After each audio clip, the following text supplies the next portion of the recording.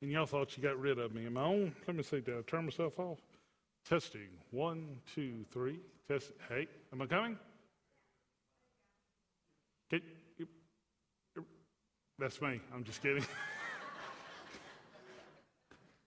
Wait a minute. I didn't realize guns were allowed in the sound booth. What's up with that? Really? Anyway, okay, I'm going to get in trouble. Have you had a blessed day so far? Did you enjoy baptism? Absolutely, absolutely. Anytime we can share intimacy with Christ, as we were talking about relationships a moment ago, I'm telling you, it's special. It's special. We meet with God in powerful ways we just don't realize it. You know, and I want to be careful how I say this, because I know that there are people that because of medical conditions and things like that, they can't be in God's house. I know that. There's some of them that it isn't just COVID. If they got exposed to something, even the common cold, it could be bad on them, okay? But for those that can, being in the house of God, there is an unction, the Bible says, a binding together of our spirits with God's Spirit that occurs in corporate worship that you don't see anywhere else. Whenever God's children are together, God is moving in powerful, powerful ways. And I'm grateful to have you here, and I'm also grateful for everyone that's watching. So today, if you will, and you have your Bibles, and you would please turn with me, we're going to be in the book of Philippians, chapter 3. The title of today's message is Press Forward. Sounded like a good title. You know, you got a lot of ground that you can cover with that, but you'll see exactly where we're going in just a moment. Father God, in the name, above every name, Father, please bless this time together. Please speak to us. Please transform and change us. Please, God, reveal to us that which you want us to know today. May Jesus Christ, above all things, be glorified. May we hear you, and God, may we grow, and God, may we shine for you and your kingdom through what is shared here today. In Jesus' name we pray. Jesus. Amen. All right. Whenever we talk about life, this life that we're going through, life really, young, and maybe sometimes, we say, well, when you're younger, it's easier, and I guess to an extent, and at least on a certain level, maybe life is, but, even young people today have it very, very tough. Wherever you might find yourself in life, you're going to find things that are tough, difficult. Some things that we find in our life that are difficult are not just circumstances, and they're not just the outside world, though the world will oppress, though the world seeks its own, and the world tries to advance its own. But some things that happen to us in our lives come because of temptation. They come because of testing in our lives. They come as a drawing away of us from God. And we don't intend to be drawn away. But the fact is as we look and as we are exposed to certain things, sometimes we are weak, sometimes we stumble, sometimes we just flat out blow it. But for whatever reason, we choose to move away from God. Now, in moving away from God, one might think in their heart and say, well, we've moved away from God, and therefore God does not love us like he once did. And my friends, that is a lie. The Bible says God shows his love toward us, and yet while we were still sinners, that is, without God, fallen, broken, hopeless for that matter, bound for hell for that matter, God shows his love for us because he sent Jesus Christ to die for us. So even whenever we did not know him, even whenever we were strangers from God, God still loves us. He still reaches out to us. And my point that I'm trying to make in that is if God, even then, was reaching out to us, wanting us to know his Son, Jesus Christ, wanting us to receive the grace that comes and the eternal life that comes through him while we were lost. How much more whenever we are saved? How much more whenever, and I know saved is a buzz term. You know, everybody, we talk about church, we're saved, we're saved. The term saved means is that we're saved from hell. We're saved from a life of bondage and sin, and we're transformed into the kingdom of God's Son of liberty, life, peace, hope, grace, and whatever other good thing you want to say about it.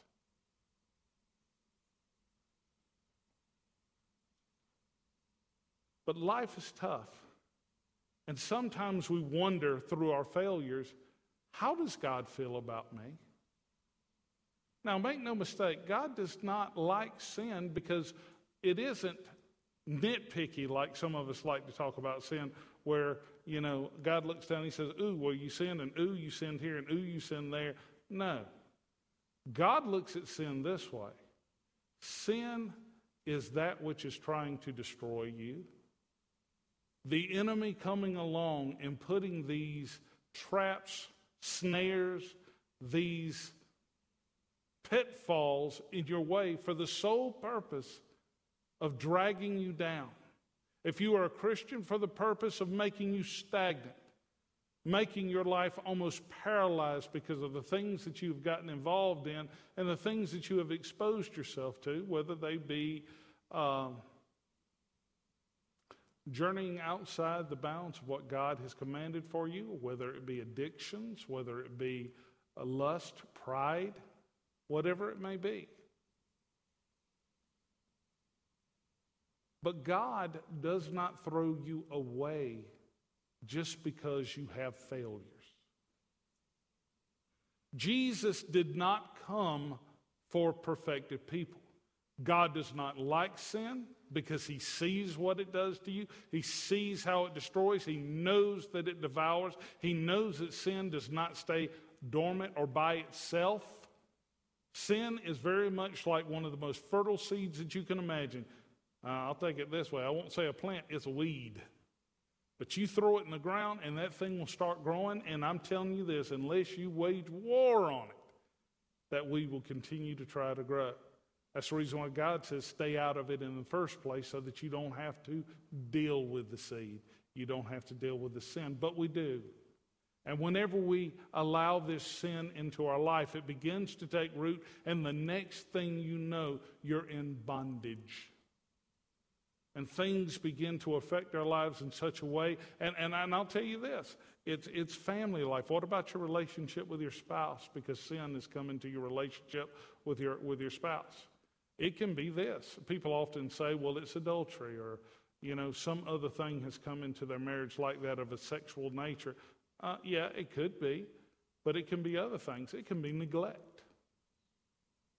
It can be things, just petty things, you know. You just don't want to put up with that anymore, or you just look at that person and they don't trip your trigger like they once did, and therefore you have relegated that person to basically a roommate. And people, that is not a healthy marriage. That is not what marriage was intended to be. Marriage was intended to be a blessing not only for you, but for the world. But the point is, without pressing that anymore, is that we get derailed. So many things can come in. And in our failure, God is not done with us. If God was done with us, if we sinned and God says, okay, you know, the first time you sin, I'm just going to kick you to the curb, there would be no church. There is no one in this room after having been saved by our Lord and Savior Jesus Christ that has not blown it at some point. And you know why that is? It's because you're learning to grow in holiness. You are spiritual babes or spiritual babies whenever you come to Christ, and you are learning to mature in the faith. And he is beginning to work with you and grow you into the man or woman of God that he desires for you to be. But no one comes into his kingdom having sin, life, everything about it licked. Show me one person in the Bible that had that. As a matter of fact, you will see that some of these great names in the Bible went through some of the darkest and roughest times in their lives. Some of them would flat out lie to try to save their skin. Well, wasn't God with them? Didn't God promise to protect them? Absolutely. But people, they were learning who God was. And I've got news for you. You are learning who God is. Now, many of you may have grown with the Lord. You maybe are mature Christians in here, and you come through some things. But you know what I found out? Here's a good barometer for you to know whether or not you have spiritual maturity. You ready? How do you look at the other people who struggle? If you look down your noses at somebody who is struggling spiritually, you look down your nose at them, and you're just like, well, they don't have it like me. You don't have spiritual maturity. Let me say it again, and let me say it boldly. You do not have spiritual maturity. Spiritual maturity would look at that person and try to lift them up, to encourage them, to bring them out. Spiritual maturity would love them and sit down and talk and try to understand so that you might help them see, hey, look where I came from. They say, you know, one of the things that I probably shouldn't call the name on this one. Probably shouldn't, but I believe there was a great prophet, Eric Clapton. Any of y'all familiar with Eric Clapton? Everybody knows he's not a prophet, right? He's been known to play a guitar at least twice. But Eric Clapton, you know, used to have a horrible addiction to drugs. Horrible addiction to drugs. Wrote a few songs about it. And then later in life, realizing that this was eating his life apart, he started talking to people and trying to help them as best he could. And a fellow comes up to him one day after he's speaking, and he told him, he said, I want you to know I hate you. And, you know, it sounds like a real warm greeting there for somebody to just walk up to you and say, hey, I hate you. But no, he came to him, he said, I hate you. And he looked at him and he said, why? Why do you hate me? He said, because you have taken away every excuse I have for laying in the pit that I'm in. You've taken away every excuse that I have for just remaining in the pit that I'm in. Because he looked at him and he told him, he said, you can be free. The person couldn't look at him and say, well, Mr. Clapton, you don't know. You don't know what I go through. You don't know my addictions. You don't know how long I've been doing this. And he looked at him and said, yes, I do. And your whole thing of just staying in a pity party all the time isn't fixing you. And he told him that there was freedom. And he told him that you can get clean. Well, let me tell you this, people. God loves you. And he understands, believe you me, he understands your struggles. Like I said a moment ago, if God's going to kick you to the curb the first time you sin or because you've got things that you struggle with, none of us would be here. But I will tell you this, I am striving not to earn God's love. By the way, that's something that you need to understand. You can't earn God's love. God loves you already. You're his creation. I can't earn his love, but what I am is I'm striving to say thank you. That's what I'm doing. I'm striving to in some way look up at him and say, I love you, Father. Thank you for loving me. Thank you for being there for me. Thank you for not giving up on me. Thank you that you are better than I am. Thank you, Lord, for giving your son to die for my sins and to die in my place. That's why I do what I do. I do it because God has shown a love in my heart, and I cannot respond any other way. You say, well, Shane, couldn't you turn to sin? I'm sure I could. But at this point in my life, I'd almost have to fight to. Because I'm telling you this, I have seen, as the song says, his grace really is amazing. It really is amazing. And saints, he does. There's two things that you need to understand about God. Now, he is holy and he is just. Make no mistake about that. I will tell you that those that stand in rebellion to God, it's not compulsory heaven for everybody. In other words, I can live like I want to live. I can do like I want to do. I can spit in God's eye. I can destroy my neighbor. I can do whatever I want to do. And we're all just going to go to heaven anyway because after all, I'm better than somebody down the road. No. And no. I had to make sure I covered that. It's only one way. People look at me and boy, everybody gets, you get polarized, opposite. You say there's only one way to heaven, everybody's like, How can you say that? Obviously, everybody in every faith has a way to heaven. No, that's not what it says. And nor do they believe that too.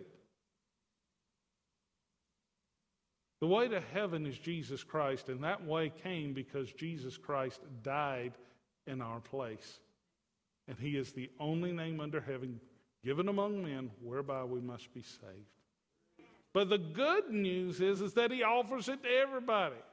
I don't care if you an Eskimo, you from Inner Mongolia, okay? It doesn't matter to me. It doesn't matter to him. He loves you all the same. And his love is offered to everyone. To those in the most horrible, binding sin that you can imagine, people that have done things that you would imagine in your heart are unforgivable, they are not too big for God. And I've got news for you. If everybody were to stand up today and give their real testimony, we talked about this too, but I'm going to tell you right now, you got up one by one and you had to give your real testimony. Let's say Jesus was standing there and he said, okay, tell everybody what I really saved you from. You know, the one that you can't tell everybody because they wouldn't love you anymore, they wouldn't hang around with you anymore, they wouldn't want anything to do with you anymore. Because they were like, ooh, you done all that? Don't worry about it, they've done it too. We need to stop pointing fingers and start looking up. Philippians chapter 3, starting in verse 1. Paul is going to be talking about his life in this respect. Paul was living a life that he thought was very, very spiritual, that he was right on target with God. He thought his life was bringing the greatest glory to God. As a matter of fact, Paul had come under the conviction that these Christians, these people of Jesus Christ, or as they became known later, people of the way. He had come under the conviction that these people were blasphemers, that they were perverting the truth. And so he dedicated his life to eradicating Christianity from the face of the earth. He was doing everything he could to get rid of people that belonged to Jesus, and he wanted to wipe Christ's name off this planet. The only problem is in his zealousness, Paul could not be more wrong. I don't know about you in your life, but I can tell you in my life, I have been charging toward a goal before. I have been pursuing things in my life, and that was not what God wanted for my life. There were things that I wanted. There were things, I'm just being honest with you, I wanted to experience. I wanted to taste. I wanted to go full way into them. And I could make all kinds of excuses for why it was okay to do this, because after all, I was free in Christ. But the problem is that I was not surrendered to Christ. I was following a doctrine and not Jesus. Listen to that again. Do you know that this book can be twisted to say a lot of different things? You do know it. And you do understand that the Bible says that the heart is deceitful above all things and desperately wicked. That's why when people say, just listen to your heart, I hear people saying that, I start cringing in the corner. Your heart will lie to you. I've told myself many times, well, this isn't sin necessarily, and, you know, I can still be a good person. And God would look at me and he'd say, is that really what you want to offer me? You go back to the Garden of Eden. You go back to the sacrifices that were offered to God between Cain and Abel. And God spoke to my heart. He said, do you really want to give me Cain's offering? Is that what you want to give me? Do you just want to give me something that looks spiritual? Do you want to take something that's really second best? I'll give you an example. How many of you have pets? You ever had a smelly pet? Okay. Have you ever tried one time, because you didn't have time to bathe them, you get like some sweet, smelly, goody cologne that you can spray on the dog and you just kind of hit them real good with it? How many of you have done it? Thank you. Okay. The rest of you, I'll see you at the altar. But here's the deal. It don't matter. It might cover it a little bit, but you still got a smelly animal. That's just the way it is. I'm just grateful that one of my dogs, whenever he smells like nachos, and I like nachos. He gets on my lap every time he does, and I get hungry. But here's the deal. You could take your sacrifice, which is your second best or your third best or whatever it is, and you can try to give it to God, and you can spray some smelly goody on it, or you can spray paint on it to make it look gold. But whenever you offer it to him, the problem is you are still not offering him your heart. You are offering him second best. You're offering stuff that you don't want. Here's one that might hurt for you. Here's another example for you. Have you ever had somebody say, we're going to take up clothing and toys for children for Christmas to be able to do this? And then you get a box, and you open up that box, and I don't know what that green stuff is that's all gooey all over these toys, but it's there. Half of them don't have heads, eyes, or anything else. You know what you did? You just brought your garbage to church. What you did, you went in there and you grabbed everything that your children wouldn't want.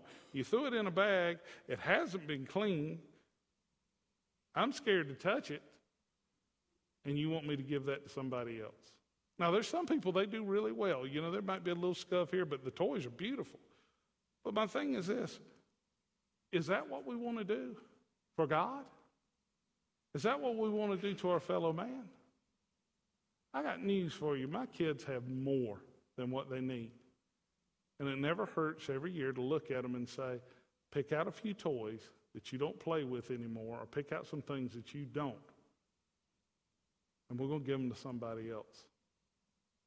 Not because we're super holy, but because my kids are the only people in the house that have things. See, between me and Mama, we can't have stuff. It's okay, baby. We're going to have a saltine cracker. Would you like a pizza? Y'all can sit there and laugh. You know it's true. Okay, anyway. Offering our best to God, not second best. So Paul says this, dealing with people who were so concerned with the law. They found their holiness, they found what they believed God would be God's acceptance in the law. Paul says this, finally, my brethren, rejoice in the Lord. Now listen to this next section. He says, for to me to write the same things to you again is not tedious, but for you it is safe. What is he saying there? He said, I've already told you this stuff. And he says, it's okay. It's not tedious for me to put you in remembrance that you're blowing it. He says, but it is safe because you need to know this. And then he goes on. He says, beware of dogs. What does he mean by that? You're going to see in just a moment who he's talking about. Dogs are people that lie to you, that tell you it's okay to live a different way, to not serve Jesus, or if you're going to serve Jesus, to throw him trinkets. People that take more pleasure in the flesh or in circumcision is what he's going to be talking about among the Jews, because if you were circumcised, you were a Jew's Jew, right? But he said, you beware of these dogs, beware of these evildoers, beware of the mutilation. That's what he was talking about. Because what people were saying is if you are not circumcised, then you can't go to heaven. You can't belong to Jesus. And Paul said, hogwash. Paul said, it's not Jesus plus anything. It's Jesus. And we're Gentiles plus. But these people were saying, no, unless you obey all the laws of Moses and you're circumcised, you can't be saved. And Paul said there has never been anybody who could perfectly keep the law of Moses. The law of Moses was meant to show us that we do fail, and it was meant to bring us on to our knees so that we would come to God and say, God, I need your help. I can't do this. And so you want to ask people to live that which you nor your fathers could live. It pointed us to righteousness, and we strive for that righteousness. But they had to offer sacrifices every year on the Day of Atonement because we couldn't. And what we could not do because our flesh was weak, because we are sinful creatures, God did by sending his Son, like man, wrapped up in flesh. And in the flesh, he condemned sin on the cross so that we might be the righteousness of God. We might receive Christ's righteousness, the perfect dying for the sinner. And in how we've talked about this several times, our sin being placed on him and his righteousness given to us, were made right because of him. So he says, beware of this mutilation that they're teaching. For we are the circumcision. In other words, what kind of circumcision is it that God is looking for? Well, it's the circumcision of the heart, Paul would say. But look, we are the circumcision who worship God in spirit, rejoice in Jesus Christ, and we do not have any confidence in the flesh. In other words, it's not going to be my good deeds that are getting me there. It's going to be Jesus. We do good deeds out of gratefulness and out of love, but it's not that we trust in our flesh. He said, though I also might have a reason to have confidence in the flesh, if anyone else thinks that they have confidence in their flesh, in other words, he's going to tell them right now, he said, if you do want to boast about the flesh, if you want to say that you have confidence in the flesh, in other words, that you're an Israelite and that you've lived all these things, Paul said, let me tell you right now, if you want to boast for a minute, he says, I the more. Verse 5, I was circumcised on the 8th day. I'm of the stock of Israel, even the tribe of Benjamin. I am a Hebrew of Hebrews, concerning the law, a Pharisee, concerning zeal, persecuting the church, and concerning righteousness, which is in the law, I was blameless. So if you want to talk about somebody who lived what you're trying to live, he said, I was your poster child. I did everything that I was supposed to do. Now, this is the interesting thing about Paul. When you go back and you read it, Paul will tell you, as far as the outward appearance goes, he said, I was about as holy as you could get. He said, but there was a problem because in my heart of hearts, I wasn't righteous. My problem is that I was literally fighting the very God and Savior that I thought that I was defending. You remember it's Paul's conversion. Whenever there was a light that shone around him from heaven, it says he falls off his, I always say falls off his high horse. But whenever he fell off, what was said? Saul, Saul, why are you persecuting me? And he stops for a minute and he said, whoa. Who are you, Lord? He said, I am Jesus. That's the one you're persecuting. And of course, his whole world was turned upside down. And even the Lord said, Saul, it's hard for you to kick against the pricks. And what he was talking about is those, King James, I believe, says goads. But what it was a sharp stick. They'd move those animals along. You kick those sticks, it hurt you. It didn't hurt the man that was doing it. And what he was telling us, he said, Paul, you're kicking against that which you feel in you is pushing you toward righteousness. You don't want to go that way. You think you've got it all figured out. So Saul, who later became Paul, realized that it was Jesus. It wasn't Jesus plus the law. It wasn't Jesus plus doing anything else. He learned that it was Jesus. So, verse 7, it says, now catch this. But what things were gained to me, in other words, these things that I've just been talking about, the things that would have made me Mr. Israel, Mr. Hebrew, by doing all these things that were gained to me, these things I have counted as a loss for Christ. I've given them up. I do not need the supports of the world or the crutches of sin to make me what I need to be. I need the Spirit of the living God.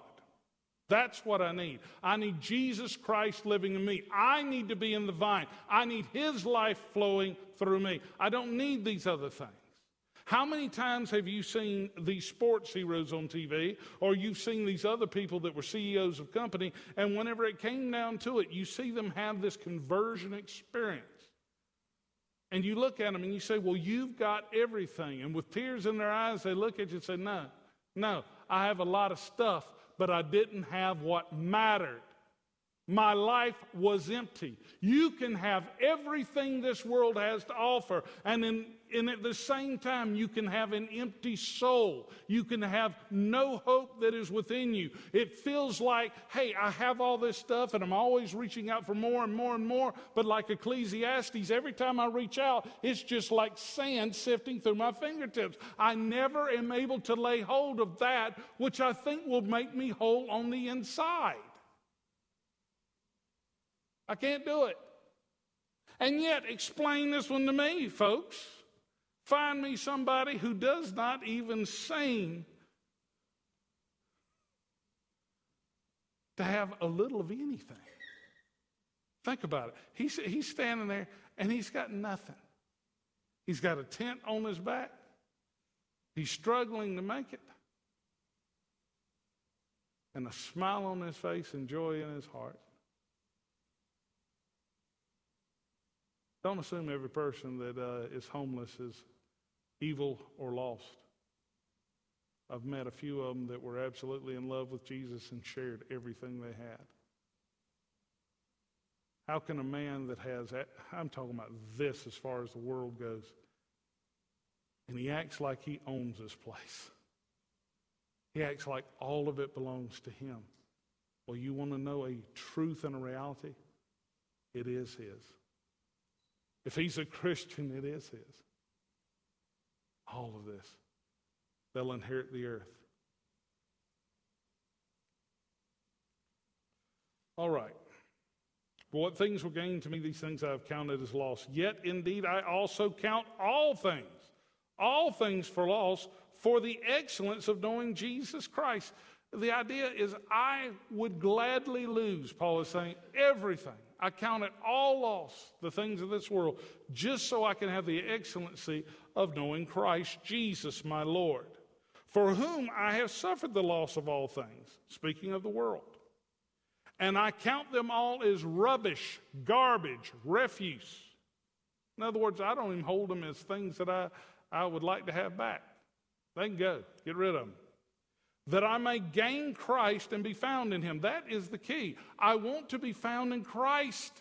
That's what I want. And I'm going to tell you at the beginning, I talked about life getting derailed. I talked about struggles. I've talked about, all these things that want to fight against us.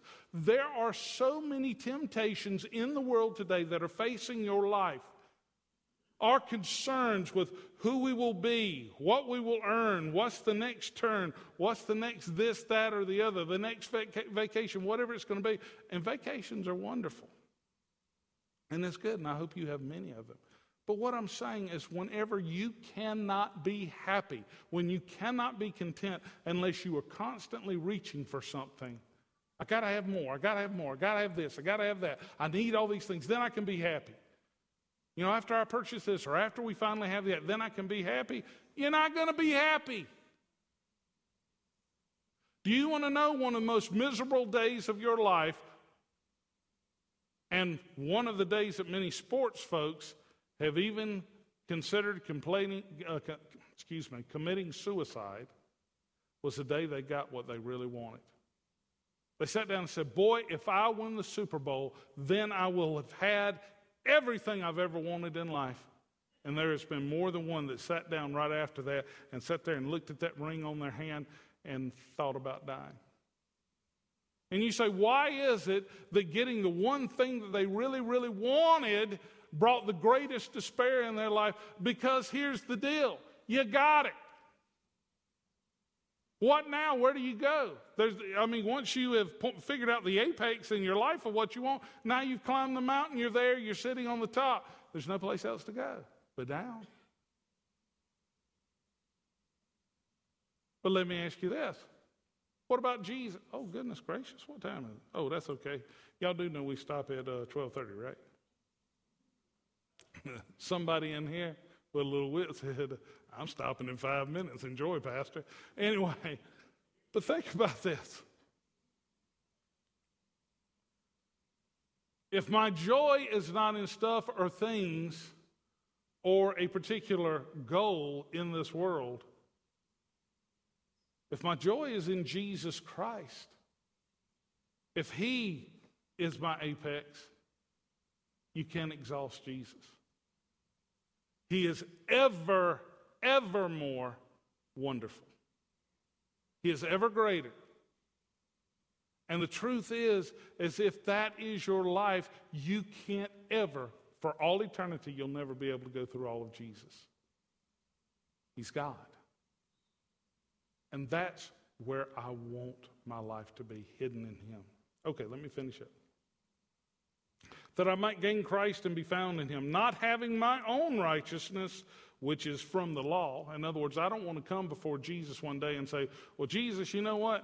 I've been such a wonderful person on the earth. You ought to let me in heaven. You ought to be, as a matter of fact, you ought to be honored to have me in heaven.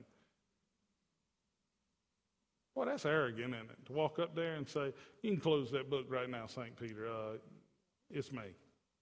I'm going to be running the show here in just a minute. That's pretty tough, isn't it? But he says, not with my own righteousness, but that which is through faith in Jesus Christ. The righteousness which is from God by faith. Now catch this. That I may know Him. That's what he wants. I want to know Jesus Christ. So I want to know Him and the power of His resurrection. Now everybody wants that. Everybody wants that aspect of it. I want to know the power of God. I want to know the power of His resurrection. I want to live forever. I want all that good stuff. But nobody wants to identify with Christ. See, they want to look at Christ and say, Christ, give me, bless me, bless me, bless me. But nobody wants to say, hey, Jesus, can I go with you and be a blessing to somebody else? Lord, bless my socks off. Lord, give me all of this kind of stuff. And you know what? I'll be a pretty good boy. Lord, I'll pray every once in a while. I'll go to church. Listen, that's not what it's about. God's not interested in a little bit of you. God's not interested in a secondary sacrifice. God's not interested in us just giving Him a little bit of our time, paying Him some lip service, and then just going on about our lives. God loves you. If you are satisfied with that life, just hear me out. If you're satisfied with that life, living that to God, how many of you would be satisfied if that was your children responding to you? How many of you would like your children to come to you every single day and say, gimme, bless me, bless me, bless me, give me all that? Well, son, I need some help cutting the grass. Well, that's on you. Well, son, we've been talking and we need to help such and such down the street. We've got a family, and this family's been struggling a lot lately, and we're gonna help take care of them both in a financial way, and we're going to help rebuild and do some things. Well, y'all have fun doing it. But make sure that I've got what I'll need. Make sure that I've got all of my blessings. Make sure that I'm just absolutely loaded up. And you know what? If I can make it, maybe I'll come to supper. By the way, before I make that commitment, what are y'all having for supper? Because I was thinking I wanted sushi.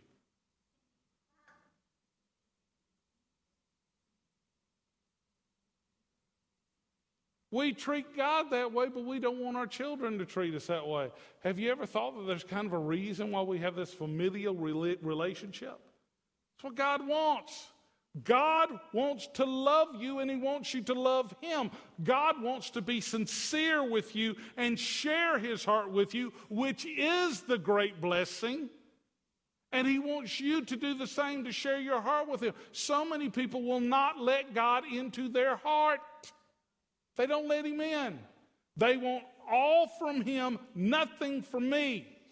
And God does not want that. God wants you. If you knew how much joy you could bring to God's heart just by spending time with Him and loving Him and being sincere with Him, people, we'd be praying all the time. God still speaks, but if you don't speak to Him, it's hard to hear His voice. Let me finish up. But anyway, everybody wants a blessing, that I may know Him and the power of His resurrection. But how about this? And the fellowship of His sufferings. I want to, if Christ is going to be persecuted, I want to be persecuted too. Not in the sense that, woo, I get to be persecuted, but I am willing to go where Christ goes, even if that means persecution. So how about this? And the fellowship of his sufferings, being conformed to his death, if by any means I may attain the resurrection from the dead. Now people get in there like, ooh, what's he talking about? What he's saying is that I don't sit here and presume upon God that God's just going to grant me something carte blanche. Either I love his son, either I serve his son, or I don't. Now, I'm not trying to be cutthroat here in the sense to say, if you're not perfect or you're not doing this and you're not doing that, that you don't love God. I know you love God. You love God. The message is sent because God wants to love you more. He wants to experience you more. He wants to commune with you more. He wants to give you more of that relationship. And finally, Paul said this. Verse 12, not that I have already attained all of these things. Paul says I'm still learning, I'm still growing, like we were talking about before. Not that I've already attained or that I'm already perfected, I've already arrived. He says, but what is it? I'm pressing on. I keep pressing forward, people. I'm pressing forward. People, life sometimes is going to deliver you a blow, and you can either stop there, you can throw up your hands, you can give up, you can fail. And then you come to the place where God doesn't love me and I'm just not going on and I'm out. Really?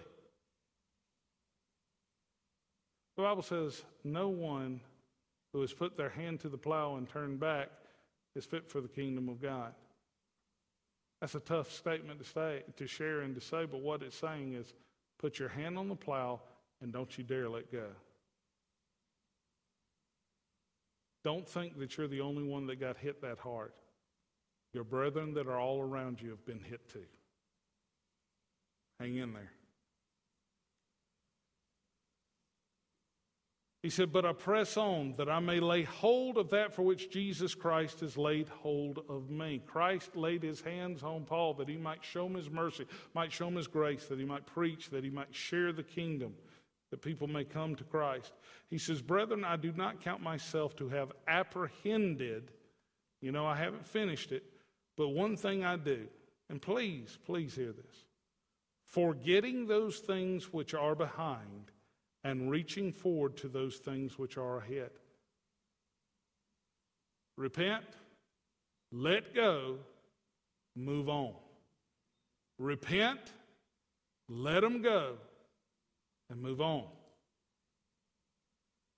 Forgetting those things that are behind, reaching forward to those things which are ahead, I press toward the goal for the prize of the upward call in Christ Jesus. I got to stop for time's sake. Here's what we're going to do. The worship team's coming.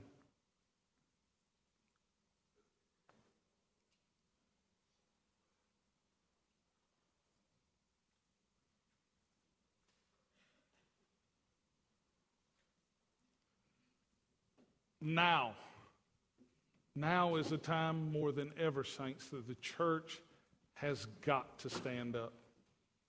I didn't preach several things that I had wanted to say, but here's the problem. I don't get to say what I want to say. I have to say what I believe God has given me to say, but in looking over the world and seeing in this last year what has happened in the church, it has absolutely devastated me. And I'm not talking about here. I'm talking about the church universal. I'm talking about denominations with thousands and thousands of people in their congregations which should be using what God has given them to change the world. And yet you see so many times abuses. People who have been physically, emotionally, and spiritually abused.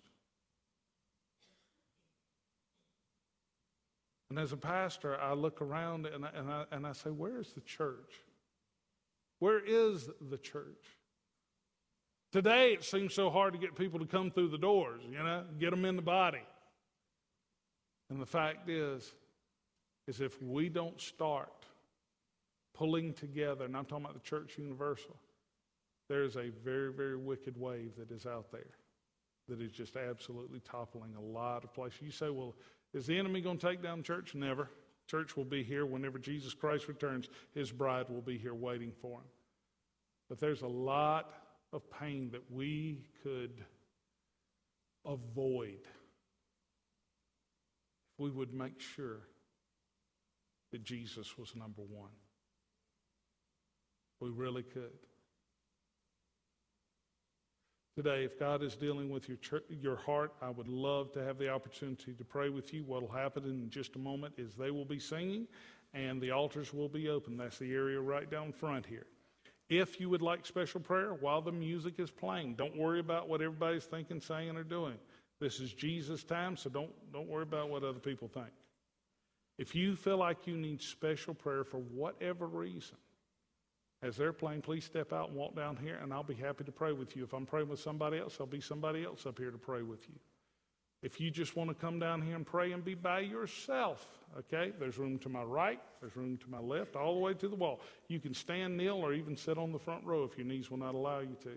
If you don't know Jesus, or if you're struggling with your relationship with Jesus, got a question, please do not walk out of here without him. Please respond as God speaks to you. Amen? You'd stand.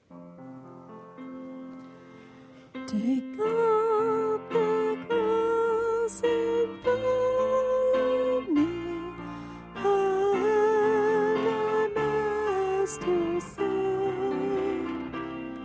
I give my life to ransom thee.